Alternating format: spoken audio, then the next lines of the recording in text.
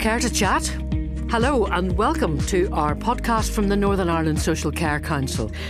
Social care is such an enormous and important part of life here, and during the pandemic really came to the fore as social care staff were often the only human beings in touch with some of the most vulnerable and alone people in society. They did a truly heroic job. Now, in our podcast, we've been hearing about loneliness, about supporting someone who's lonely, as well as looking after yourself and building your own resilience. We're also going to hear about the future, looking at better social care against a backdrop of a growing and ageing population, and that with the Department of Health Chief Social Worker Sean Holland, no better man to talk about it. Right now, though, we're going to talk about careers.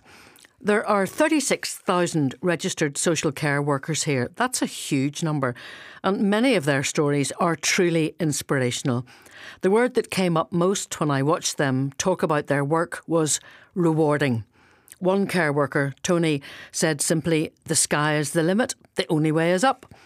So how do you get across the opportunities to the next generations or to those who are looking for a change or wishing to return to work? Well, let's hear from Paul Rooney, who's a professional advisor at the Social Care Council. He started his career as a social care worker while studying for a degree in social work. And with Paul is Jackie McCaughey, MindWise area manager for housing support, a farmer's wife, a farmer's daughter and a farmer's mother. I think I've got that right, Jackie. I hope so. That's right. Look, it's great to have both of you with us here today, and I'm really keen to hear about your own career progression. So, Paul, tell us a bit about yours. I mean, how important do you think it was that you had that time as a social care worker while you were studying? I think it was really important, and it sort of led me to progress towards a career in social work. It was with young adolescents. Historically, I wanted to go and work with special needs as a teacher, so I got sidetracked, and I have never looked back. I think I've had a wonderful career. I've worked across criminal justice, homelessness, offenders. I've been a probation officer. I've been a child protection social worker, and I've led and managed services in many sectors within health and social care. So I think there is great potential for anybody coming into social care. We don't want anybody in social care. It's really important that you have the right personal attributes, and that's around compassion, kindness, interested in people. Social care is about relationships. It's about building relationships. And it's really important that we attract people with the right personal attributes. The technical skills, the qualifications, they can all be taught. But if you can't communicate appropriately with people, it's not really what we need.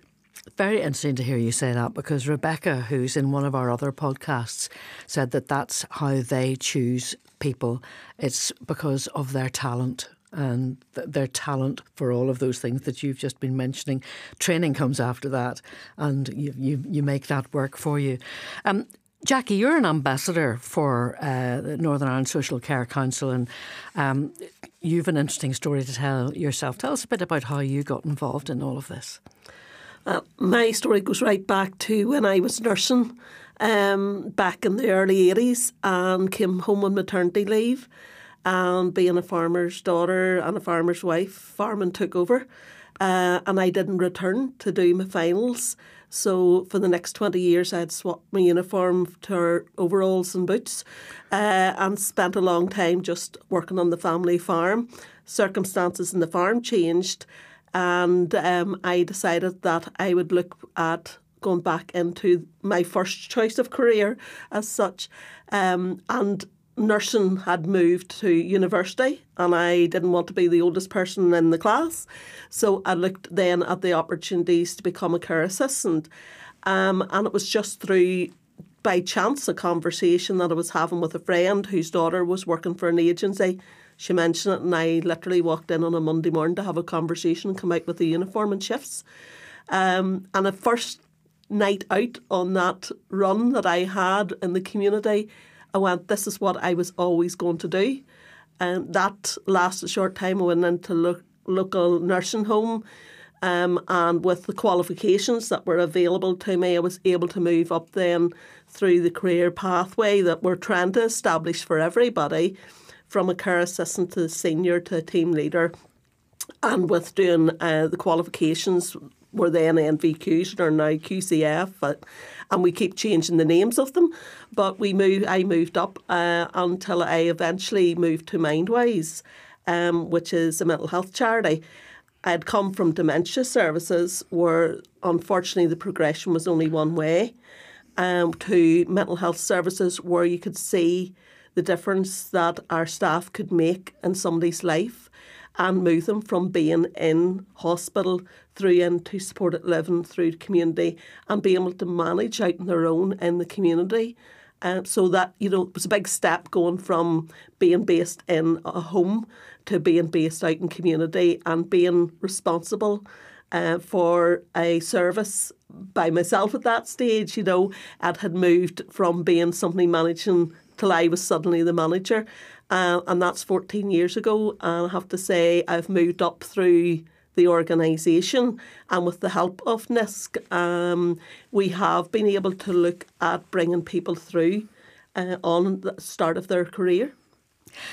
Rewarding, as I said, is the word that I think has come up most often, and it's very interesting to hear both of your career journeys. Jackie there talking about the fact that she was able to get the qualifications which have enabled her to progress through the organisation. I mean, that's an enormously, I suppose, optimistic way of looking at a career path. It's not, unfortunately, the image that is often portrayed of the social care sector, Paul, is it? So how do you deal with that? I mean, the perception and the reality seem to be quite different. Well, I think you're correct, Wendy. When we hear about nursing and other professionals, it's very much around the asset that they are to communities and to individuals. And social care often is perceived as a practical, task-orientated job. Role. In fact, it is completely the opposite. The type of people that we want in social care are those who come and can develop compassionate leadership, and simply to sort of reduce that down. What is compassionate leadership? Professor Michael West talks about compassionate leadership across health and social care, particularly in terms of the COVID period where there was a light shone on social care. So it's a really important career, probably more so than a lot of the other professionals. And I think there needs to be a move of social care being much more central in terms of their voice, because they're central to the whole efficiency of the health service, about getting people out of hospital, supporting people in their communities and making sure they live the best life. The 4 elements around compassionate leadership talks about paying attention to the other person. And that takes somebody with skill and being present and noticing any sufferings and attending to them. And that's really, really important in our workforce. Understanding what is causing others distress and through listening and communicating. And achieving shared understanding around what's needed. The third element is around having an empathic response and not mirroring others' feelings. Being able to show empathy without being overwhelmed by feelings is really, really important when you're caring and supporting people. And the final one is around talking. Taking intelligent, thoughtful and wise action to help relieve the individual. And that's it in the core. But it takes a lot of skill. It takes a lot of knowledge and understanding of individuals' circumstances and their families' circumstances. So it's not an easy job. It's a challenging job, but extremely rewarding in the sense that, we all leave work every day and we don't necessarily always think we've done a great day's work. But when you're working with people and you're, particularly people who are very isolated or very unwell or disabled, and you can make a difference in that person's day, it's a nice thing to go home with. Yeah, it must be indeed. Jackie, you talked about how you'd gone for a conversation about being in social care and came out with the uniform and a shift pattern. I think it's maybe a bit more organised than that now, is it? I mean, I know that there's the Social Care Employment Academy and various other things, and Paul, of course, has been talking about registration and all of that. So things have moved on, and obviously you have moved on with your career as well. But if you were, and I know that you do talk to young people and the career ambassadors, go to careers fairs and that kind of thing. How do you paint a picture of it as a career to someone that you feel would have the talent to do it? It's quite often just your own personal experience. You know, I do say where I came from, because for most of the students that I would be speaking to, they were at the age where I was starting in a nursing career. And university is not for everyone. And that's the thing we have to emphasise. You know, not every young person wants to go to university. Not everybody is suited to university life. And there are pathways that we can use. So I would explain to the students how I have come through. And while I'm one of the more mature students in some of the colleges that have been in, you know, there is opportunity there for those young people. And it is getting those young people early and saying to them, you know, it's not just, I didn't get my qualifications for university. I don't think I want to go to university. I can't afford to go to university. There are opportunities out there, so they can come into the care system. And sometimes we are, as the social care side, the forgotten part of the health service. And without us, the health service just couldn't cope at the moment. So there is opportunities, and it's explained to them that, you know, while you can come in at one level with the right support and with doing the qualifications and with organisations taking responsibility for the learning of their staff, you can actually move up through. And for some of our own staff, come in with limited experience. It could be some personal experience for themselves with their own mental health difficulties, or someone in their family they've been supporting, and the difference they can make. And it's looking at the opportunities then for them to be able to say, well, actually, I can get a qualification here. I can actually move up. And they see where we have actually, our own staff have grown within the organisation, because we don't always bring new people in. We have the opportunity for staff to grow, and that's the examples that we can use when we're out. For example, at the moment, our message would be that mental health is everybody's business. And it's getting that message. And as our staff start to gain their confidence through their role, they're going, well, actually it is, and I can see how I can make a difference. But that's explaining that to young people that, you know, going to university is great if you want to go down nursing route or social care work or social worker route. But there are other opportunities out there. And say, I just happen to be one of the people who chose that route. And I suppose, Paul, as well, you can choose that route and then you can go off in a slightly different branch and, you know, maybe go and get a further qualification or get a university qualification or whatever. Well, you know, there are some misconceptions about the social care workforce. A third of our workforce are graduates already, so it's not all about degrees or attainment of degrees. People choose to work in social care for particular reasons, and I think that's important. And that's important that people, you know, we have people post-retirement who want to come back and make a difference. We have young people, we have, you know, people who've changed careers. We do need to focus on encouraging younger people into social care.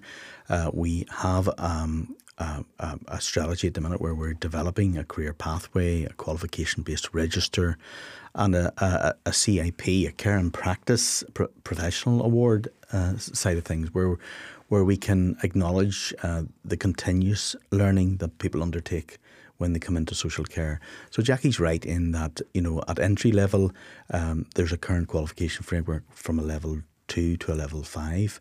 We are quite aspirational about where we want to see this go, because it's not just about having a good social, agile social care workforce. It's also about the voice of social care and how important that voice is to feed up through the healthcare system. Because, you know, at the minute, you know, there's potential to move to level 6, level 7 qualifications, the same as other professionals in health and social care, and that's what we want to see. We want to see someone who, considering a career, can see a pathway, can see progression, can see the development and training that they will have opportunity to undertake. And I think the other wonderful piece of social care that we don't really get an opportunity to talk about is the diversity of it. From homelessness to addiction services to older people's services to physical disability, learning disability, children with autism, adults with autism. I mean, supported living. There's lots of varied work. And that agility to walk and work across the system is really, really important for the overall effectiveness of social care and supporting people at home. I suppose one of the elephants in the room here, well, actually, maybe the big elephant in the room here is the money, isn't it? And, that there is a perception that it's not well paid, that social care, unfortunately, is a minimum wage job. Sean Holland, the chief social worker with the Department of Health, I've had a conversation with him too, and he says, that at one stage it became clear that the person that walked his dog got paid more an hour than someone who might have been looking after his next door neighbour. That's going to have to be dealt with, isn't it? It is, and in terms of addressing that, you have to look at the overall value that this workforce brings to society. It brings a lot more than direct care. It provides families often who are living with, whether it's a child with a complex need, allows them to earn their living by coming in and supporting and providing care and support. It pays into the revenue in terms of the local economy. The economic value of social care needs to be considered in terms of all the things that it facilitates in society. And I think we are getting better at having those discussions. But I think it's a really, really important point. We have a 36,000 workforce. It's bigger than the IT industry in Northern Ireland. It's bigger than the finance industry. But because it's disparate across different types of work, it's not that sort of collective group like a nurse or a doctor or a social worker, and we have to change our perception of what social care does, and I think that's the big piece. And there are some wonderful stories on our website at info at NISC around what it actually means to be a social care worker. Yeah, they're terrific stories actually. I mean, I loved Ozan and Tony from Park Manor Nursing Home, and they were so upbeat about it. They talked about the sky being the limit, the only way is up, and for both of them it was a change in career and one that they obviously love. Absolutely. And when you talk to people who've received good social care support, it's palpable the difference it makes to their lives, and we are all touched by care and support. I had elderly parents before they died. There was a lot of support required. When you look at, we have a wonderful video, a woman called Rosina, who talks about working in palliative care. And when you listen to her, and she's a domiciliary care worker, but when you listen to the skills and the knowledge and the understanding that she had while working in a family situation, and the care that was received, and that was skilled work. We need to get away from this perception that social care is unskilled. It's very technical.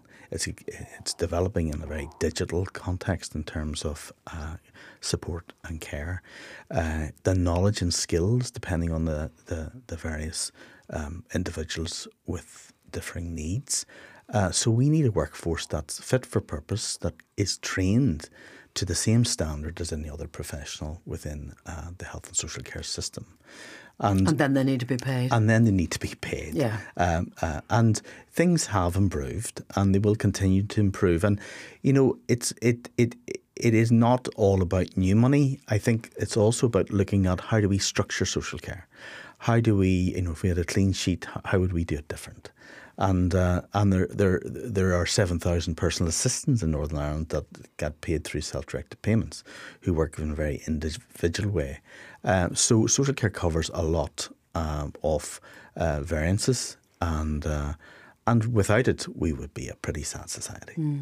It's a very interesting point. I mean, we would be a sad society, and I hadn't thought until Paul put it in those terms of social care as an enabler, to enable people to go about their daily business, do their jobs, contribute to the economy, all of the kind of things that we're encouraged to do. But it's a very good point, Jackie.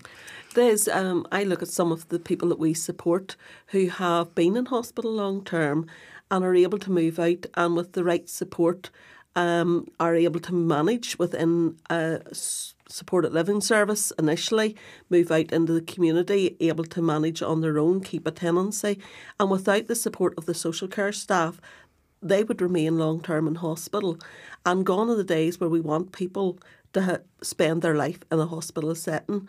We should be able to have everyone living in the situation that they want and choose, because all of our clients at the moment, are being supported by, as Paul says, people who are professional at their job but are not recognised as professionals. Quite often we are the person's family. We are the guests within our supported living service. The staff are the guests there because it's the person's home. And for some of our clients, the staff are the family because they haven't any contact with family. And so therefore we as staff know our clients far better than any of the professionals such as the consultants, GPs, etc., because we're with and supporting those people every day. And it is it's enabling people to be independent in the community. So it is. When you look at the changes that are on the cards now, the big consultation document that's just coming to an end, then that'll be pulled together and recommendations that go to the Minister. Hopefully we have one at that stage, and things will move forward. How hopeful are you, Jackie, that will then encourage more people to become involved in social care and to see the possibilities of the career progression that might open up to them? Well, with the consultation, as you said, it's out at the moment, we really need put the meat on the bones of that, because we have had numerous consultations that then suddenly get shelved because the next consultation comes out.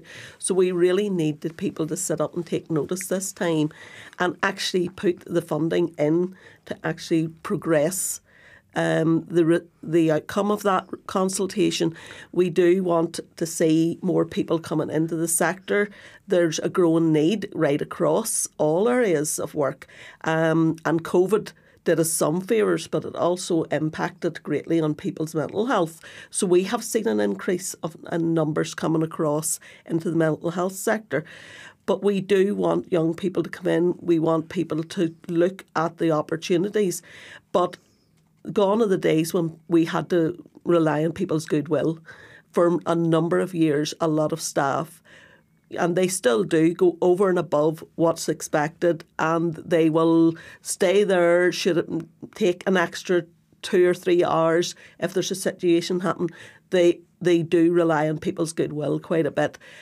But those days are coming to an end. People are exhausted of giving for goodwill, and we do need to start looking at the funding around health and social care in its totality, but particularly the social care sector, because that's the sector that does get left behind when there's funding opportunities. It's interesting when you talk about goodwill. My first experience as a quite young presenter of social care was an interview that I did many years ago with a woman who was a home help, as they were in those days. Yeah. And she was talking about a lady that she was one of her clients who she was expected to put to bed at 7 o'clock in the evening. And she said, I just can't do that. I can't leave that woman in her home, in her bed from 7 o'clock. So she said she went back in her own time every night and put her to bed at 10:30. Now that woman went on and became a trade union official actually, and is still around, and a legend in her own lifetime. But, that's unreasonable, to put it very mildly. The kind of the talent needs to get the training and the recognition and the pay, Paul, doesn't it? Absolutely.